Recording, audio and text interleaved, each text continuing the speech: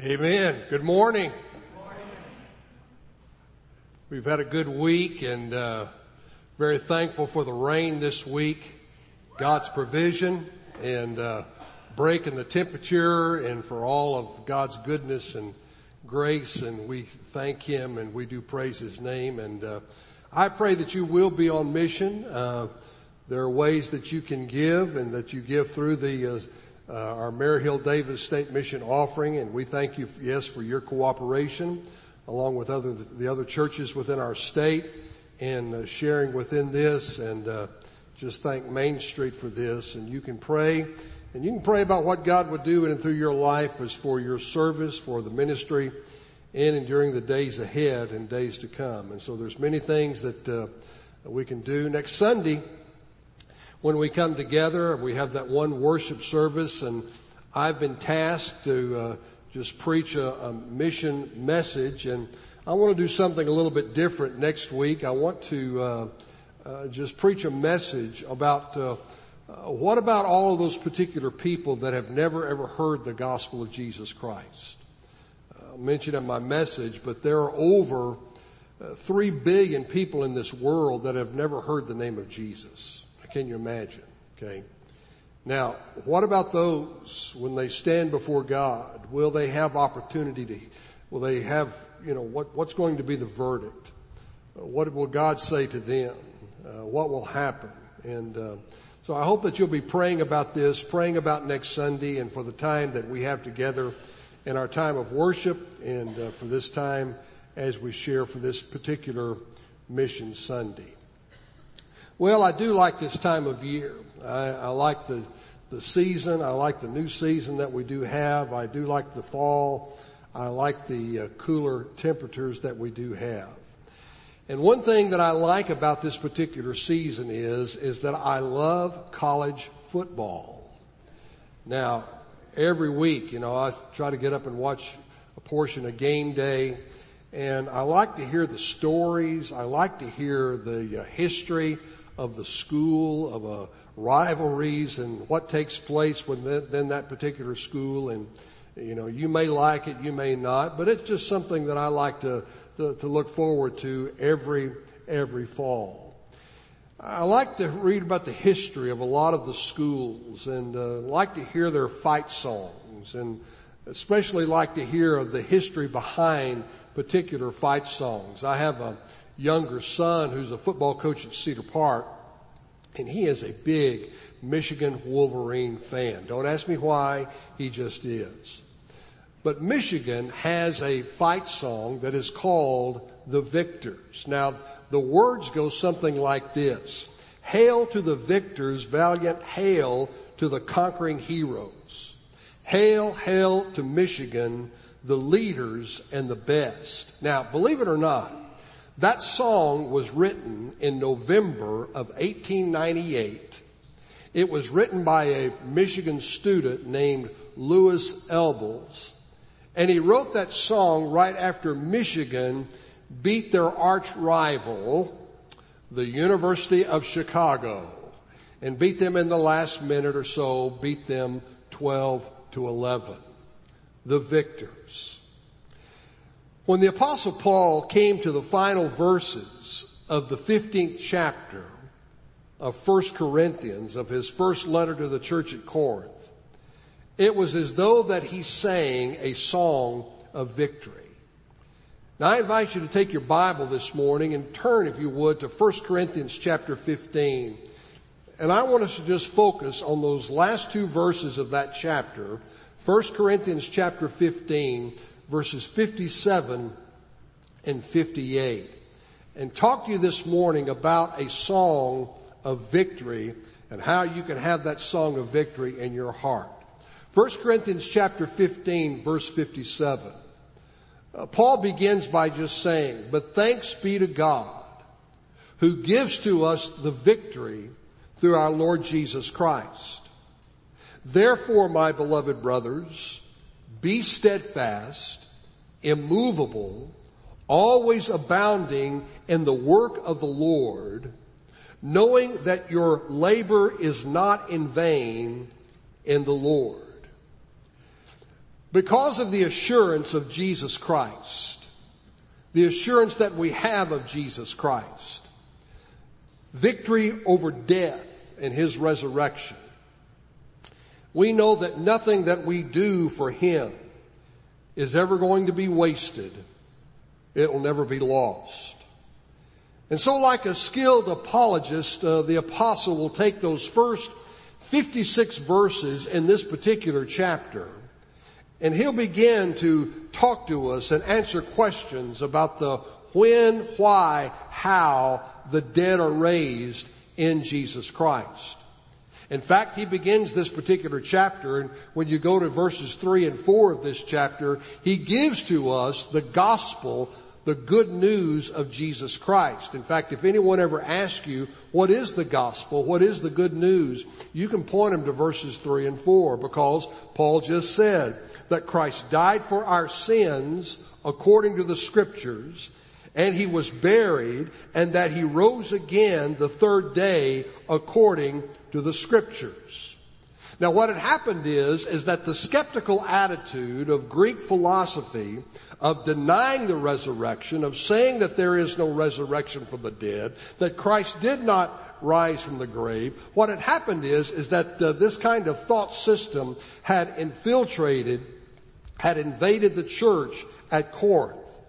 And if the Corinthians let themselves be dragged away by the skeptics, by the naysayers of this particular doctrine, they would deny their only hope for salvation, no matter how persuasive the opposing arguments sounded.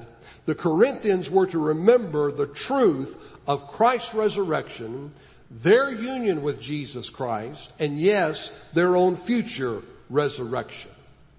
It is through Jesus Christ that we have this victory, that we share this victory, and that together, that yes, we could even sing that dear old song, Victory in Jesus. And so Paul just sings, but thanks be to God who continues to give us the victory through our Lord Jesus Christ. We experience the power of His resurrection in our lives as we yield and as we surrender unto Him. And then what he does is, in verse 58, he concludes with a hymn of praise and admonition to the church. It was the Bible teacher Warren Wiersbe that said of this one particular verse of 1 Corinthians 15:58, Warren Wiersbe said that verse 58 is the answer to Ecclesiastes, where 38 times Solomon used the sad word vanity. Vanity of vanities. All is vanity. Or as the Living Bible paraphrases it, nothing is worthwhile.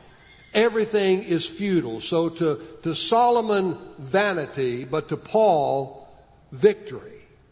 And just as the early believers needed encouragement as they worked, as they served, as they labored in the Lord, I say to you today that each and every one of us, that we need the same encouragement in the Lord, because yes, we serve a risen Savior. Therefore, just as Paul does in many of his letters, that theology now becomes a challenge. That true doctrine results in a godly life. That what we believe is going to determine how we behave and how we conduct in our walk with the Lord Jesus Christ. Therefore, considering all that has been said about the resurrection, we have the facts, a historical fact, and yes, we have something to live for. Now, how do we do so?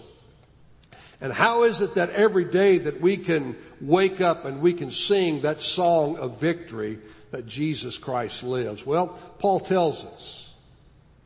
He says, number one, be steadfast in your service. Steadfast in your service. It is not become steadfast that he says in verse 58, but it is the imperative command. Continue to be steadfast. That from now on until death, be and remain steadfast. Now, the New International Version, the English Standard Bible, says, stand firm. The Living Bible, the New Living Translation, says, be strong. Now, Paul presupposes that the Corinthians are steadfast. And that adjective means sitting, established in a seat, fixed, settled, firm, solid. Having a victory so great and vital that our first obligation is to be firmly and fully settled in it and to realize for ourselves as believers in Jesus Christ the greatness and the glory of the resurrection. That we can abide in the resurrection of our living Savior with joy and thanksgiving. It was 31 years ago there on south of us here on I-10, Interstate 10 and 1604, just right out of a growing area of San Antonio, that there was another amusement park that began. And the amusement park was kind of a parallel to Six Flags Over Texas, and we know it to be Fiesta, Texas. Now, Fiesta, Texas, in 1992, they advertised this particular roller coaster called the Rattler. Now, the Rattler was violent. The original Rattler, by the way, was violent, was fast, it was vicious. And so we as a family in 1992, we went to Fiesta, Texas, and yes, we rode the Rattler. Now, I can tell you that when I saw that roller coaster for the first time, and I saw how fast and how vicious and violent that roller coaster was, and any kind of roller coaster was, that I wanted to be sitting, I wanted to be established in a seat, fixed, settled, firm, solid. I didn't want to have to be jostled around. In fact, later on I found out that the engineers had to come in and kind of tone down the Rattler because there were some people having back problems and neck problems when they were getting off, and so there was a lot of things that were happening. Well, listen, spiritually it is a word when to be steadfast. It is a word to many who serve and may be inwardly unstable spiritually. Like standing on spiritual quicksand, never settling down in solid faith. That they allow their hearts and their minds to be fixed elsewhere, attached to empty thoughts or empty ideas or to another kind of worldview. As Paul says in another place in Ephesians 4, tossed to and fro, carried about with every wind of doctrine by the trickery of men in the cunning craftiness of deceitful plotting. To them there is no joy in service in the Lord. There is no joy in service, no joy when it comes to the Lord. Definitely no joy in service or ministry if there's any kind of ministry at all. Now listen, I say that if that is you, then dear friend, you come back, you heed and you hear and turn to the glorious Savior who lives today. Be steadfast in your service. But listen, it's also a word to those of you who remain faithful. You remain steadfast in your service. And yes, to keep on keeping on. And as Paul says in Philippians 3:10, that you will know Christ, continue to know Christ, and yes, the power of His resurrection. You be steadfast in your service. Now, the companion with this is to be immovable in your suffering. Again, the International Version, the English Standard Bible says, let nothing move you. The Living Bible, today's English version, says, be steady. Literally, do not be shifted from your position. Now, what this refers to is this. It refers to the outward solicitation, the attacks that come in and upon our lives as believers, as the church.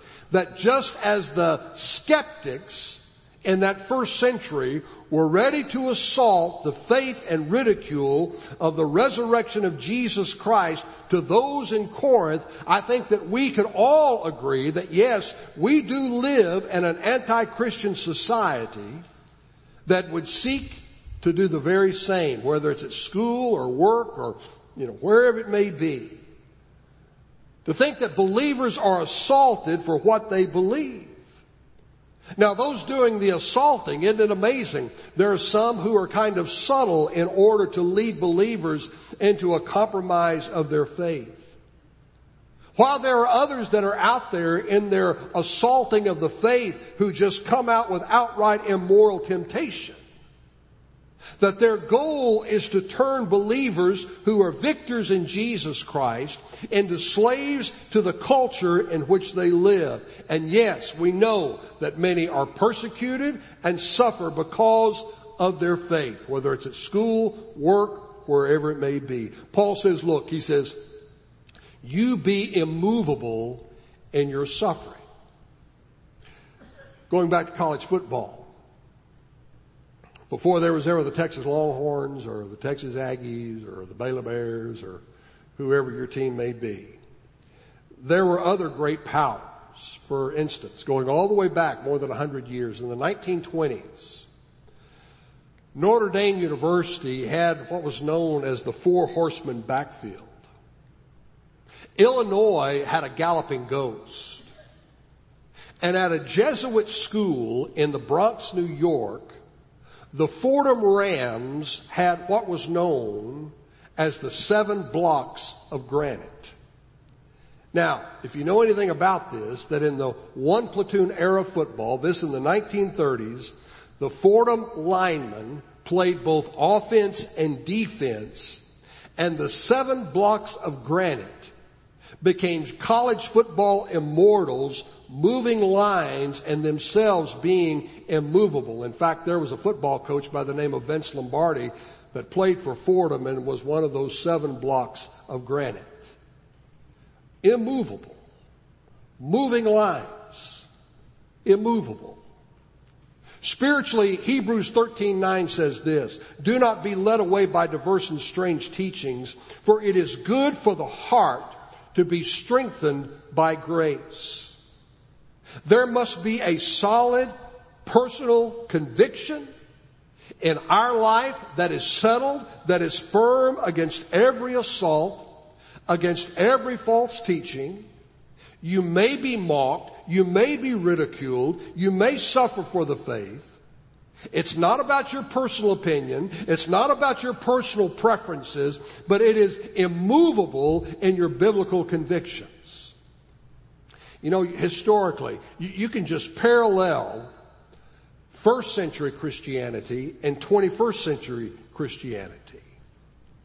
The Greco-Roman world had no confidence in an afterlife, and none that we know of believed in the resurrection. In fact, a common motto on epitaphs in Roman late antiquity read this way. I quote, and it's sad. I was not, I was. I am not, I care not.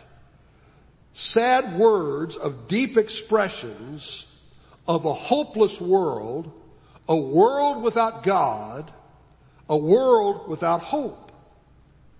But the resurrection of Jesus Christ changed everything, that with His resurrection, the promise of an authentic, verified afterlife for the followers of Jesus gained a new life. And when Jesus offers, what He offers is not a pie in the sky in the sweet by and by, but the promise grounded in a real historical event. An event that was witnessed firsthand by many witnesses.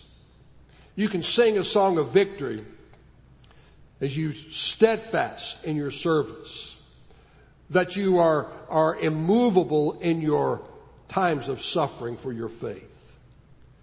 But listen, you can sing a song of victory as you abound in service to others. Now, here's where the rubber meets the road. If Jesus Christ did not rise from the dead, and if no change, no transformation awaits us, then we should have no real work in life. I mean, why is it we're even meeting here today if Jesus Christ did not rise from the grave? But because of our spiritual wealth and our eternal victory in Jesus Christ, we can afford to abound. We're not called to sit idle with selfish enjoyment, but to have diligent effort in the work of the Lord. So here's what Paul says. The New International Version, the English Standard Bible says again, always give yourselves fully to the work of the Lord. The Amplified puts it this way, always abounding in the work of the Lord, that is, always being superior, excelling, doing more than enough. And I love the way the New Living Translation puts it, always enthusiastic about the Lord's work, because there's sometimes we're not enthusiastic, isn't it? But always enthusiastic about the Lord's work. And in verse 58, there are two New Testament words for work in this particular verse. The first word is the general word for work. Paul says, abounding in the work of the Lord. Now, the Bible presents a positive perspective on work that begins with God. Work did not arrive in the world as a direct result of the fall into sin, though sin did spoil working conditions. No, when we look at it, work was planned by God from the dawn of history for our good, for mankind's good. The second word for work, where Paul says, knowing that your work or your toil or your labor is not empty, is not in vain. That word there means to work to the point of exhaustion, to work hard for the Lord. It is the weariness that follows the hard labor. Now, look at it again. Always, Paul says, as a youth, middle age, senior adult, as long as God gives you health, as long as you're vertical, in the good and the not so good days, when there are many who work with you, the work is a joy, or maybe it is that you just plod along with a heavy heart in that ministry, in that work. When you've done much, or maybe it is you've done very little, always give tireless diligence. Abounding. And here's the why. Look at it again. Abounding, knowing that we are to abound in the Lord's work, since we realize and know that it is not empty. Now, I love what Paul does here. In the opening verses of this chapter, in chapter 15, especially in chapter 15 and verse 14, Paul reminded the Corinthians that they had not believed the gospel in vain, that their preaching was not in vain, that they did not hope in it in vain or in emptiness. And with these words, it just seems that his argument comes full circle, affirming that their salvation was because they believed and stood firm on the gospel of Jesus Christ. Now, this is what sustains the labor that we do in the Lord.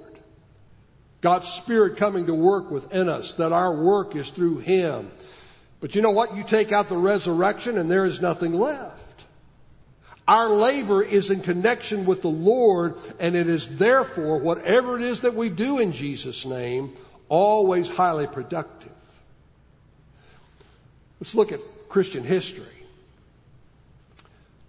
To a man by the name of Adoniram Judson. Adoniram Judson was called to go to the country of Burma. Burma is now our modern day Myanmar. It's just northwest of Thailand. But in the early 1800s, Adoniram Judson went to this place of Burma. He was there for 40 years. And it was Adoniram Judson who preached for 7 years in Burma, before he ever saw his first convert to the Lord Jesus Christ. He was there for 40 years. Adoniram Judson's labor was not in vain. But we come to the modern day, listen, to the Bible study teacher, the Sunday school teacher who shows up every Sunday morning, every weekend to teach children or teach youth or to teach adults that Bible class. Their labor is not empty.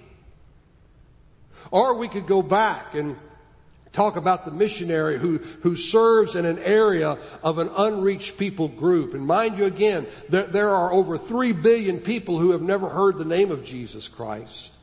It has been located just to know that there are over 3,000 unreached people groups in all of the world. And for the missionaries that are sent in these particular areas, their labor, their work is a little bit slow. It is hard. There is a task that is, but listen, their labor, their work is not in vain. And to you who give, who are faithful each and every week, with whatever service that God has called you to do, whatever ministry that God has placed upon you, your labor and work and toil is not in vain. And yes, you too can sing that song of victory. Be steadfast in your service.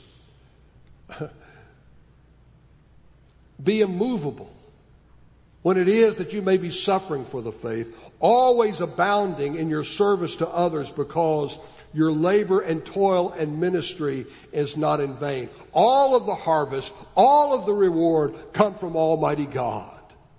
That without Him, all of love's labor is lost. And I say to you this morning that if you're tired and you're weary in your service today, then let this come back. Let God's Spirit come and refresh you and encourage you. To remember the old song that says, sometimes I feel discouraged and I think my work is in vain.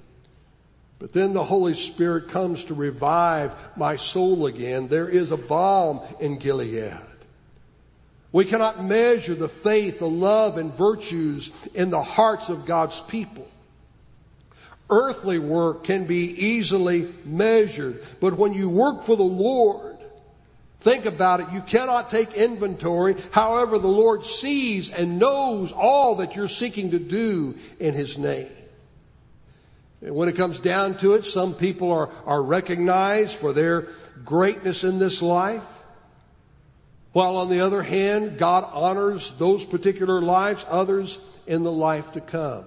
There's a name you're probably not familiar with, a name by the name of Henry Morrison. And Henry Morrison was a faithful missionary who served the Lord in Africa for over 40 years.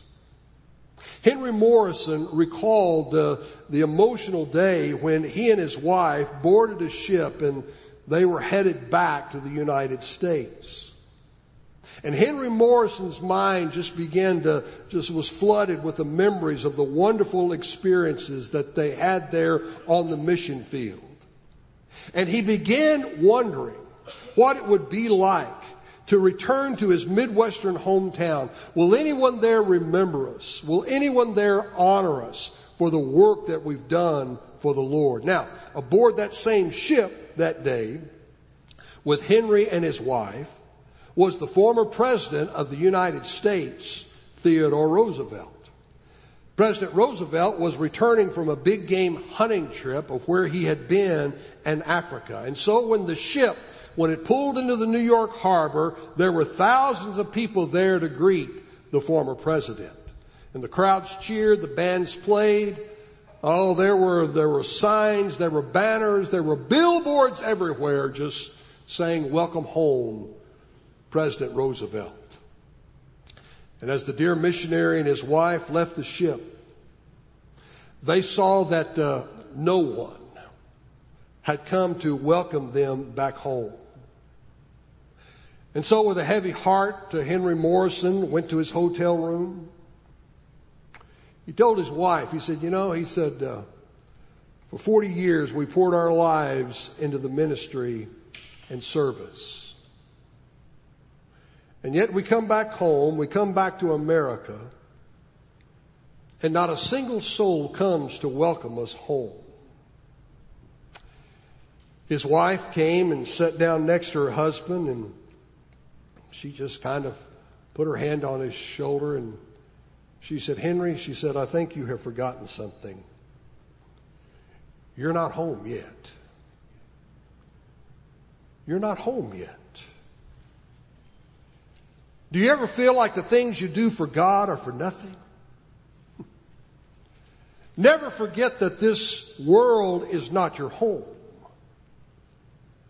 So be steadfast in your service, immovable when you may be ridiculed, mocked, and suffer for the faith, and abound in your service to others, knowing that your labor in the Lord is not in vain.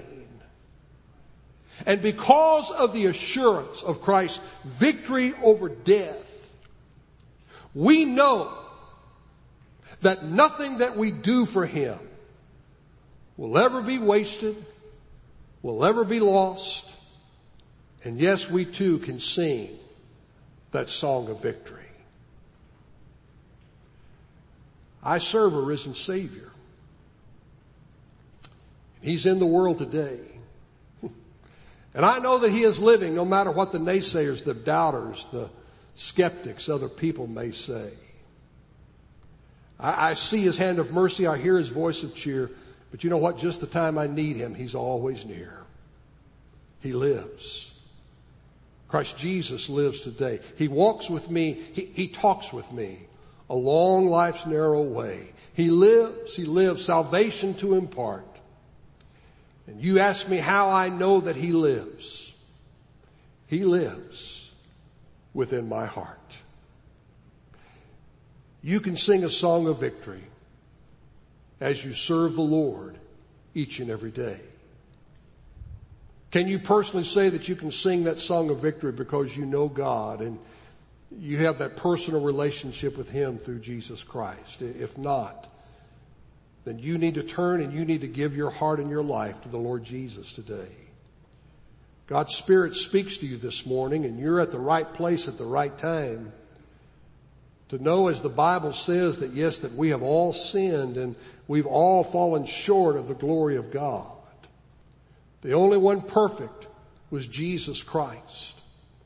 And as we have all sinned, it was Jesus Christ who took all of our sin that was placed upon His life when He died upon that cruel cross. And He died for you, taking your sin and mine. He was buried, and yes, He rose again to give us life. Now you may already know that, but you know what? You've never ever done anything about it, and let this be the day that you do so. You admit that yes, you are a sinner.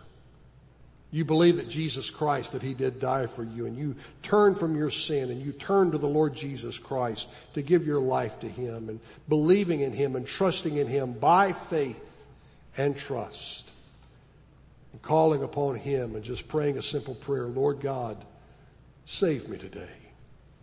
I turn from my sin. I give my life to the Lord Jesus, and I want to be called your child. Listen, you do that today. I'm going to invite you to come. I'm going to be standing here, there on the front row, and you can come talk to me after we pray and as we sing, or maybe even after worship this morning. Come to follow Christ, follow the Lord Jesus in believer's baptism.